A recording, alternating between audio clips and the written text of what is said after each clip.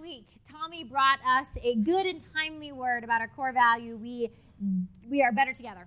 And I both succeeded and wildly failed at that this week. You know that point in the sermon where Tommy said to you, turn to your neighbor and say, hey, you need me. And then turn to your neighbor and say, hey, I need you. And it's like awkward and weird. And you're like, why does he make us do this every time, right? Well, the point being that it's easier for us to say, hey, you need me, let me help you out, right? As opposed to saying, hey, I need you, can you help me out, right? Well, this week I had the awesome blessing of helping a couple friends who were stuck at home with sick kiddos, having a hard time and whatnot. And it's so fun when we get to be a blessing to each other. But then, guess what? My kid got sick, right? And Tommy is gone, coaching his little heart out. And all I needed in this world was some juice boxes.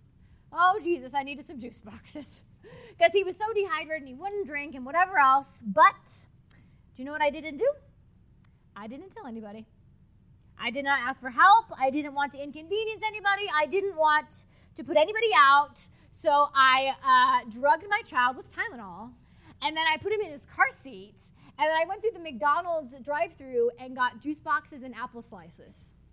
And I'm pretty sure that's the first time in the history of the universe that anyone went through the drive-thru of McDonald's for juice boxes and apple slices, right? But shame on me. Shame on me for listening to a sermon and then not doing it. And I just want you to know, next time my kid is sick, y'all are bringing me juice boxes because we are better together and I need you. Well, today we are going to be exploring our fourth core value. We give our lives away. We are part of something bigger than ourselves, the kingdom of God. We join in God's work so people can know Jesus. Something bigger than ourselves, the kingdom of God, the grand story of God's redemptive work in the world. Now, we've talked quite a bit, actually, about overarching narratives before. These defining stories that shape our values and our choices and our devotions. And it's this big, sometimes abstract concept, so perhaps it's better told with a story. Now, as most of you guys know, Tommy and I got married really young, like babies, like we should have signed permission slips before we got married, right? I was still in college. And right after we got married, we hopped on a plane and went over to Italy where we were serving as volunteer missionaries, a.k.a. we did not get paid. We paid them for the privilege, okay? We earned lots of money to go over there and work. And anyway, many of you guys have lived abroad, and so you know what I'm talking about when I tell you that living abroad is an eye-opening experience, right? Because things that are really hard to see in our own culture, like values and quirks and ways of being in the world, are really easy to see in other cultures because they are so foreign to us, right? Now, our goal in Italy was to build relationships with people, to embody Christ-likeness to them and help them respond to God as God kind of awakened their spirits. It's like a really organic thing, right? And so we did this by teaching English and having movie nights and parties and Bible exploration. And Tommy helped coach a football team over there because that's what he does, right? But the other thing we did was we would join our students wherever they were going. So like we would go to parties and art shows and some clubs and bars and coffee shops and all these places because that's where our students lived, right? That's where their lives were. And that is why I gained 20 pounds in Italy, because I ate so much food at all of the restaurants that we went to, right? And the thing that it was from the food, not the alcohol. I did not drink. It was from the pasta. Let's be very clear. Now, it became clear as we were a part of Italian culture, and particularly among the young adults, this thing called the bella figura, roughly translated, the lovely image. Now, life revolved around making the right impression with clothes and possessions and jobs. Are you seeing this picture? I forgot it was up here. Aren't we cute? We're so European, aren't we? We're just so cute. I totally got robbed at that party, by the way. It was so great. But anyway, life revolved around the right impression with like clothes and possessions and jobs and connections. And it required being seen in the right places by the right people. So we would like go from different club to bar with these people at night because they're like, oh, so-and-so's right here. We got to go there and be seen, right? La bella figura. And so Tommy and I, we would go to the gym because I was trying to take care of the pasta problem. So we would go to the gym, we'd be working out, and people would work out for 20, 30 minutes, and then they'd be in the locker room for an hour Because heaven forbid someone saw them outside the gym in their workout clothes. No way, no how, ain't no doing, okay? Because being seen and maintaining that bella figura, it was central to their culture and was a part of what it meant to live the good life. Now that is an orienting narrative, a big story that dictates their behaviors and their values. And of course, there is way more to Italian culture than that. That is very reductionistic perspective. But that particular aspect of Italian culture was in our face all the time. This bella figura, okay? Now, before we all shake our heads and wag our fingers and be like, oh, those Italians. For what is clearly a cultural story and understanding of the good life with some major holes in it, we have to look in the mirror. Because every culture has a big story, an orienting narrative that shapes our behaviors and our values. And it's really hard to see our own because it's all we know. It's the water we're swimming in, right? You don't know it's cold, you're in it all the time. So with a little help from the Google, I explored what maybe might be part of our big orienting story of our culture in the United States. Now, I stumbled across this website called the Refugee Center, and it is a website that is a hub for refugees that come from all over the world, and the purpose of the website is to help them integrate into our culture. So it says, this is how you get an education. This is where you would apply for a job. This is how you go to the grocery store. This is how you don't offend your neighbors by, whatever. It's this How to Live in America tutorial. It's fantastic. And there's one page called American Values, where it describes American values to those who come from different cultures. And their goal is to explain American culture so that these people who are coming to our country can learn to interact with their neighbors and their communities in helpful ways. Like, this is how you borrow your friend's lawnmower, okay? That's how it works. And so they want to help them understand what it means to be American. So here are a few from the website. Do you know what the first one was? I bet you can all guess. Independence. Right? Tommy talked about it last week. It's an obvious one. We value independence. Now, this is really, really seen with our kids because in most of our minds, not all, but in most of our minds, when our kids graduate high school, we have 3 expectations. You're either going to get a job, you're going to go to school, or you're going to have some feasible plan of getting out of my home, right? And so when the Italians, they were like, you left home at 18? That is very, very cruel. Like, they were looking at us with pity. Like, your parents, that is so abusive. Like, little did they know, like, Tommy, as soon as they handed him his diploma, he, skedaddled to the dorms as fast as he possibly could. But there was no need for pity there, I assure you. But the thing is, we value independence both in ourselves and in our kids. And so that's something that we want to embody, right? And we want to instill in our children. So independence, big shocker. But another one that Americans really value is privacy. We need our own space. Certain things are off limits, okay? Like, it's not okay to ask someone how much they make. It's not okay when you go to someone's house for dinner to walk into their bedroom uninvited. That's awkward, okay? It is also not okay to get up in somebody's personal space in the line at the grocery store.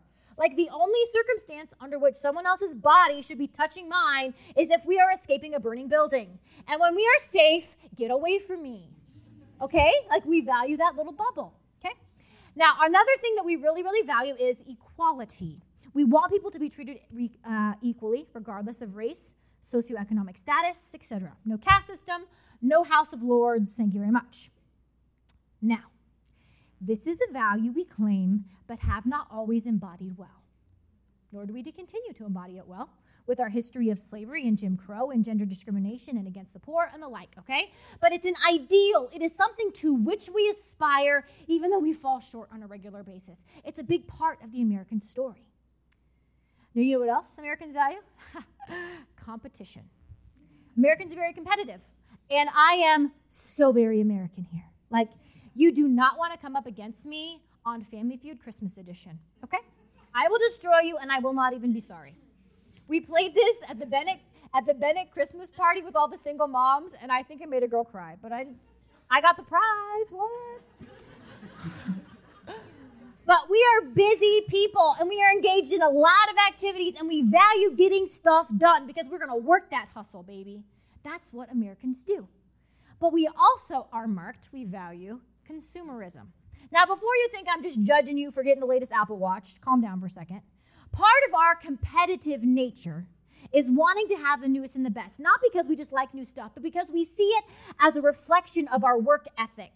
And hard work is valued, and hard work produces stuff, right? So we see it as all integrated together. New stuff isn't just new stuff. It's a symbol that says, I have worked hard, I have made it, I've achieved something, and I've made something out of my life. We value that. Now, that's the good life in America. Independent with our own space to inhabit. Equality, we say we're working on that because there are some major holes. But competition to keep those fires blazing. The hustle is hustling, the new stuff to buy. Those values all inform the big story of what it is to be American. Now, some of those characteristics are great. And it's why we've thrived in many ways as a nation. Some of them are a little bit questionable, right? And some are downright sinful. And here's the thing. Every single culture, whether it's Italian or American or anything in between, every nation, every people, all of us have to hold up these stories, these values, these defining narratives up to the penetrating light of the gospel. All of the stories and values and cultural narratives, all of our culturally and contextually informed understandings of what it means to live the good life must submit to the gospel. The one true story, the truest story, the ultimate narrative of God's saving action. And whatever doesn't match up between our culture and the story of God, it's got to go.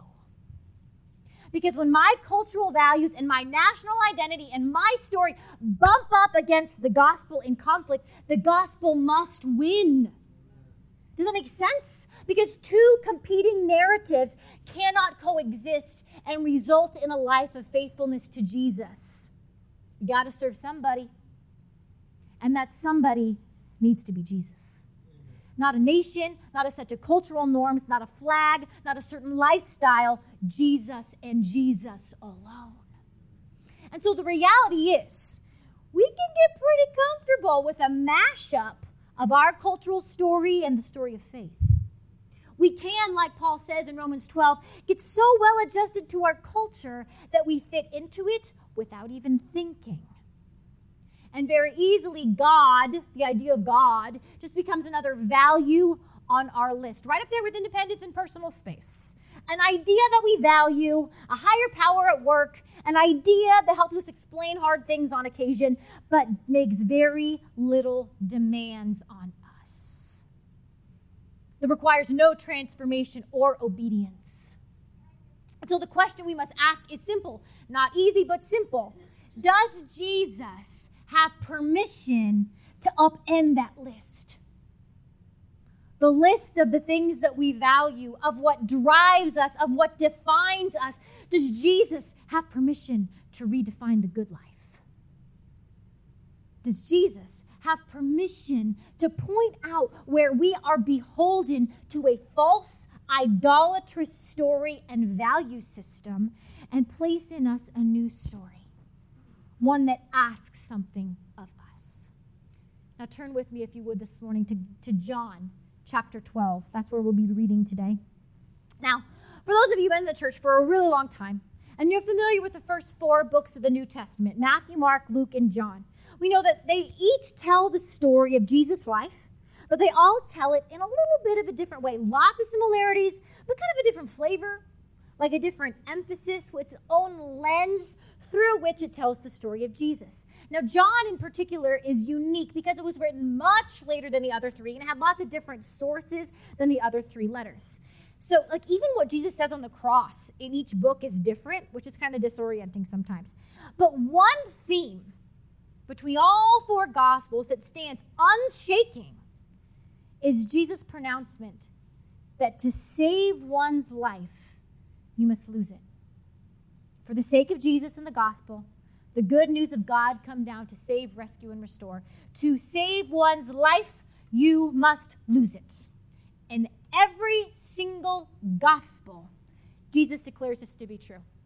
And in every case, while the specifics of the circumstances in which he declares it are different, Jesus is holding up the listener's big story They're orienting narrative, their system of values up to the light of the gospel, and they saying, your story is false.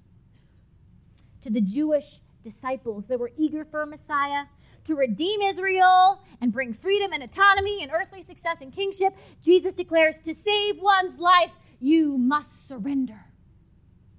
Your idea of the good life, of national restoration, of power, of control, of might, of revenge against the enemy Rome, it is a house of cards built on a false understanding of what God wants to do for all creation, not just you, all people everywhere.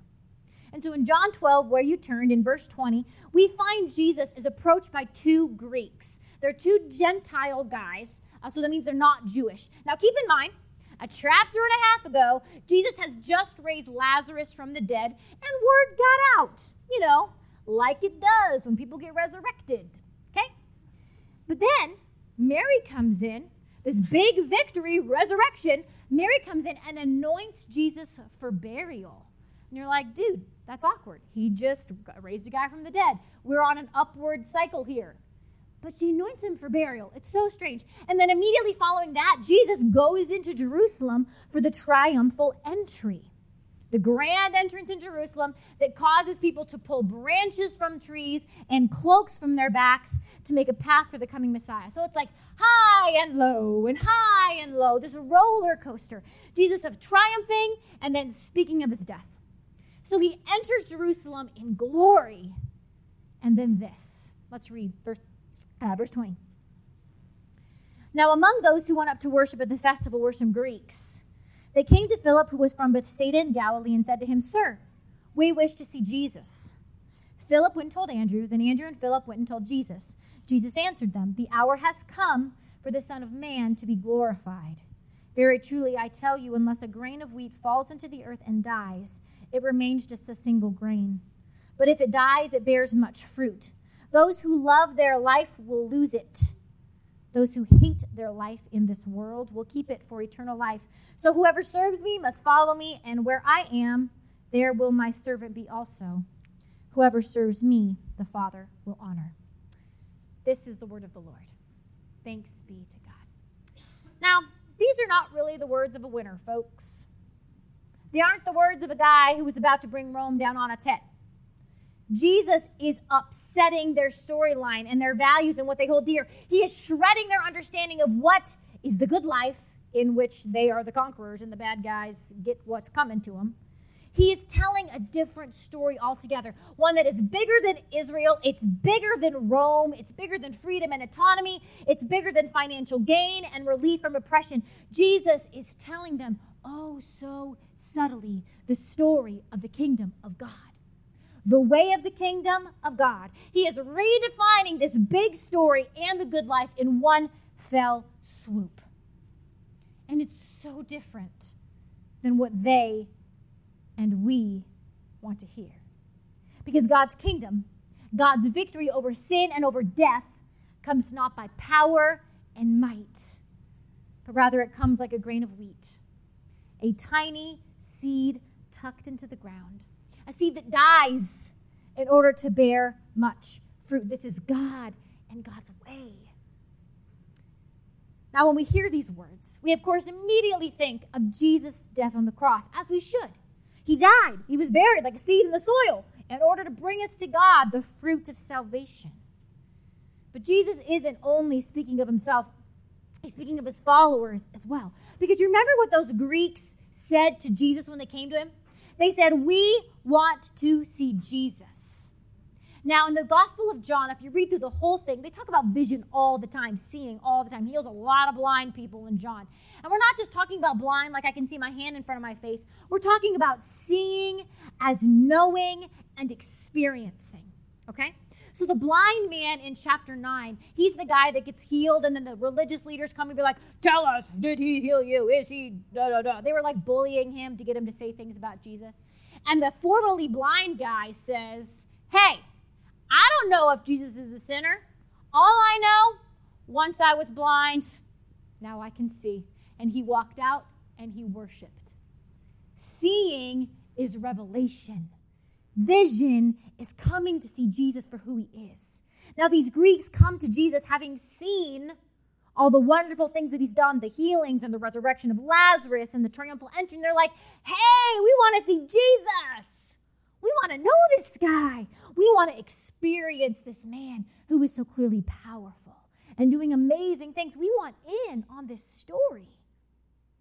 But instead of recruiting, Jesus instead tells them about a seed, buried and forgotten, hidden and sacrificed for the sake of the harvest. And then he calls them to do the same. He says, those who love their life, meaning those who cling so tightly with a white-knuckle grip to comfort and security, they're going to lose it. And those who hate their lives, not like I hate my job or I hate my house or I hate my car, but hate as in I refuse to have an undue attachment to the things of this world, its comforts and pleasures and values, those are the people who will actually keep it. Keep it unto eternal life. Now, when we think about eternal life, we almost always think of heaven as some faraway place. But for John, that wasn't a reality in his mind. Eternal life is the life of the age of God's kingdom breaking in. He says, you want to experience the kingdom of God, then you must hate your life. Those who will release that white-knuckle grip on the cultural narratives of security and wealth and image and power, and instead embrace this self-emptying, self-pouring out, self-giving away life that refuses to be attached to the false images of the good life, they are the ones who will truly live. Live life as God intended it, both now and forever. You want to see me? Jesus asks. You want to see me? You want to know me? You want to experience me, to be a part of God's radical redemption story? Then come and be buried with me. Like a seed, hidden, unseen, forgotten even, giving your life away for the fruit of salvation in the life of others. Now, in the early 1700s, there was a group of Jesus followers called the Moravians. And they came together for a multitude of reasons, but one of which was they had a burning passion to spread the story of Jesus to places where his name was not known. And so this was a time when going on the mission field was a pretty permanent assignment because many died in their place of service. Some people even packed their possessions in an actual casket because their chances of return was so slim. They were like, hey, you can't be buried in a suitcase. Might as well bring a casket, right? It was an investment. And so these two men felt a deep burden for the people of the West Indies. There were slaves there who had been brought from India and were serving as slaves in the Caribbean. And when they were told, you're not going to have access to these slaves. Like, we want to go and teach and preach. And they were like, no, you can't talk to them. You can't preach to them, nothing. These two white European men attempted to sell themselves into slavery to work alongside the people and share the gospel with them. Now, history is unclear as to whether or not they were successful in actually selling themselves as slaves. Most sources say that it was so repugnant to the slave owners to have a white slave, they were like, absolutely not, I won't even buy you. And so instead, they worked their carpentry trade on the side and ministered to people in the community through their trade. But what captures my heart and my imagination is the idea of two men, born and raised in Europe, free white men, with every privilege, raised in a culture that, especially at that time, was deeply convinced of its superiority, particularly over nations of color. These two men took the story of their culture and its superiority and the idea of the good life, which meant security and prosperity and ease and position, and they held it up to the light of the gospel, and they said, you know what? This doesn't match. And when it doesn't match, the gospel must prevail. Our culture, our values, our understanding of the good life must fall at the feet of Jesus. Christ is not calling us to comfort. Christ is not calling us to ease. Christ is certainly not calling us to a position of superiority. Christ is calling us to come and die, that others might know the Lord. In fact, as these men were leaving for their assignment, their leader, Nicholas Zinzendorf, charged them with this incredibly inspirational message. He said, preach the gospel Die, be forgotten. No promise of glory there. No illusions of grandeur, of fame, or even promises of success. Just a command to faithfulness. Not only to the message of Jesus, but to the method of Jesus. To give our lives away. Our lives are like a seed, tucked away in the soil of faithfulness, hidden, sometimes seemingly even forgotten for the sake of the kingdom, because we're trusting in what? In the resurrection power of God, that our death, our pouring ourselves out for the other, will bear fruit for the kingdom of God. Now, my guess is that approximately 0 of you are headed to the West Indies to sell yourselves into slavery this afternoon. And that's our block. That's our congregational block, because we hear these dramatic stories of sacrifice and think, here am I teaching math to a bunch of smelly 12-year-olds. Here am I selling cars. Here am I driving a school bus. Here am I balancing the books. Here am I making lunch and doing the laundry. Here am I selling the product. This doesn't apply to me. There is nothing showy. There is nothing dramatic. There is nothing earth-shattering or even really newsworthy happening here. And I actually get that feeling. I get it. But oh, how wrong we are, beloved. Because you are where God has placed you, and it is enough. And there is work to be done. As you teach, as you raise those babies, as you fix those cars and you build those houses and you work that farm and you drive those buses and you balance those books, as I write a sermon or I chat with a friend over a cup of coffee or I meet with people in the community, Jesus comes to me and asks, do you love your life? Are you hanging on to security and comfort and independence and the need to win with a white-knuckled grip? Or are you ready to let me dismantle that empty story, to hold it up to the light of the gospel, and to allow the gospel to show you the holes? Are you ready to let me redefine the good life and allow this story to be reshaped from one that revolves around you and your goals and your plans and your comfort to one that is centered in God's saving action for all of creation? Are you ready to be a seed?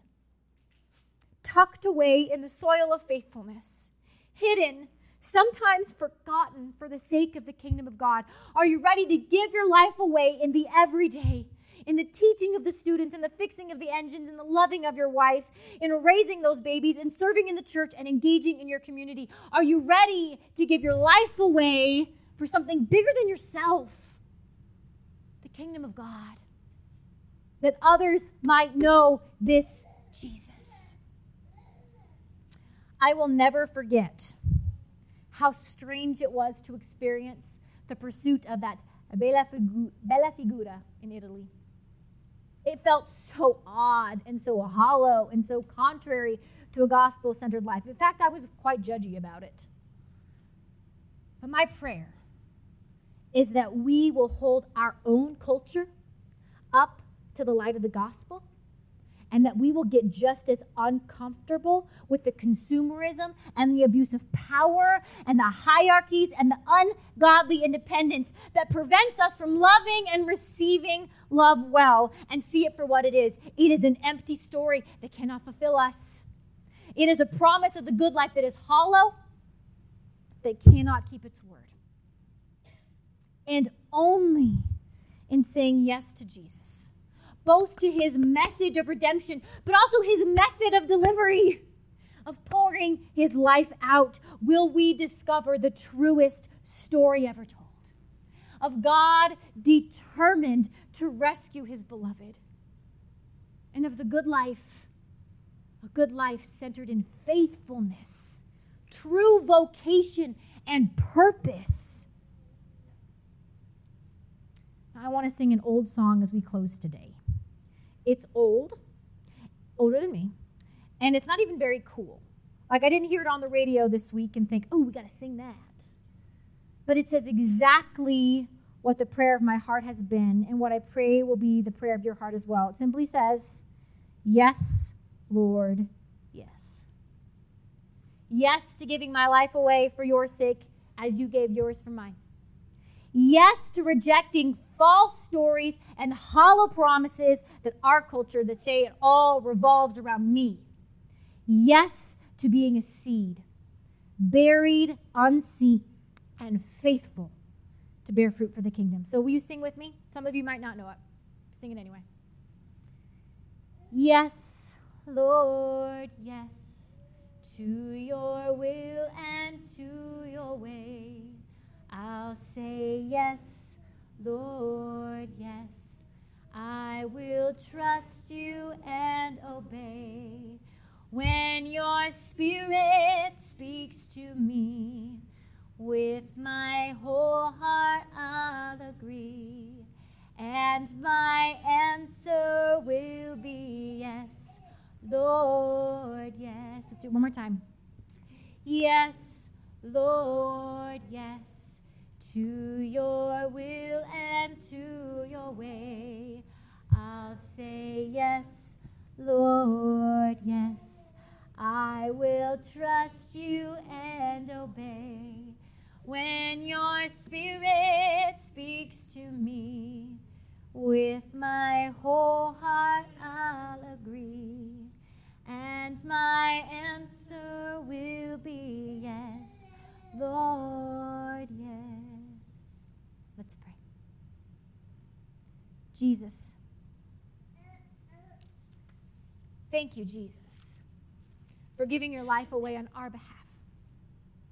Thank you that you were willing to be a seed, buried, unseen, forgotten, hidden, in order to bear fruit for our salvation. And Lord, we recognize that we are surrounded by lots and lots of stories that are calling for our attention and our devotion, that are promising us the good life. But Lord, it's all lies. It's empty. The only true story to be found is the story of you come down for us and for all of creation. And it is in that story where we will find our purpose, our vocation. And so, Lord, would you help us today say yes to you? Say yes to faithfulness exactly where we are. Say yes to giving our lives away to be a part of a story that's bigger than us. The story of your kingdom come, that others might know you. Lord, help us to say yes, both to your message, but also to your method, your way of pouring yourself out. Would you help us to be obedient, to trust and obey? In the name of Jesus and by the power of the Holy Spirit we pray. Amen and amen. Would you stand and receive the benediction? In our church, we extend our hands to receive the blessing, the good word that is spoken. Beloved, Christ Church, may you go from this place knowing that you are invited into a bigger, truer story. And would you embrace your vocation as kingdom people to give your life away exactly where you have been placed? Now go in action and go in peace. You are dismissed. Amen and amen.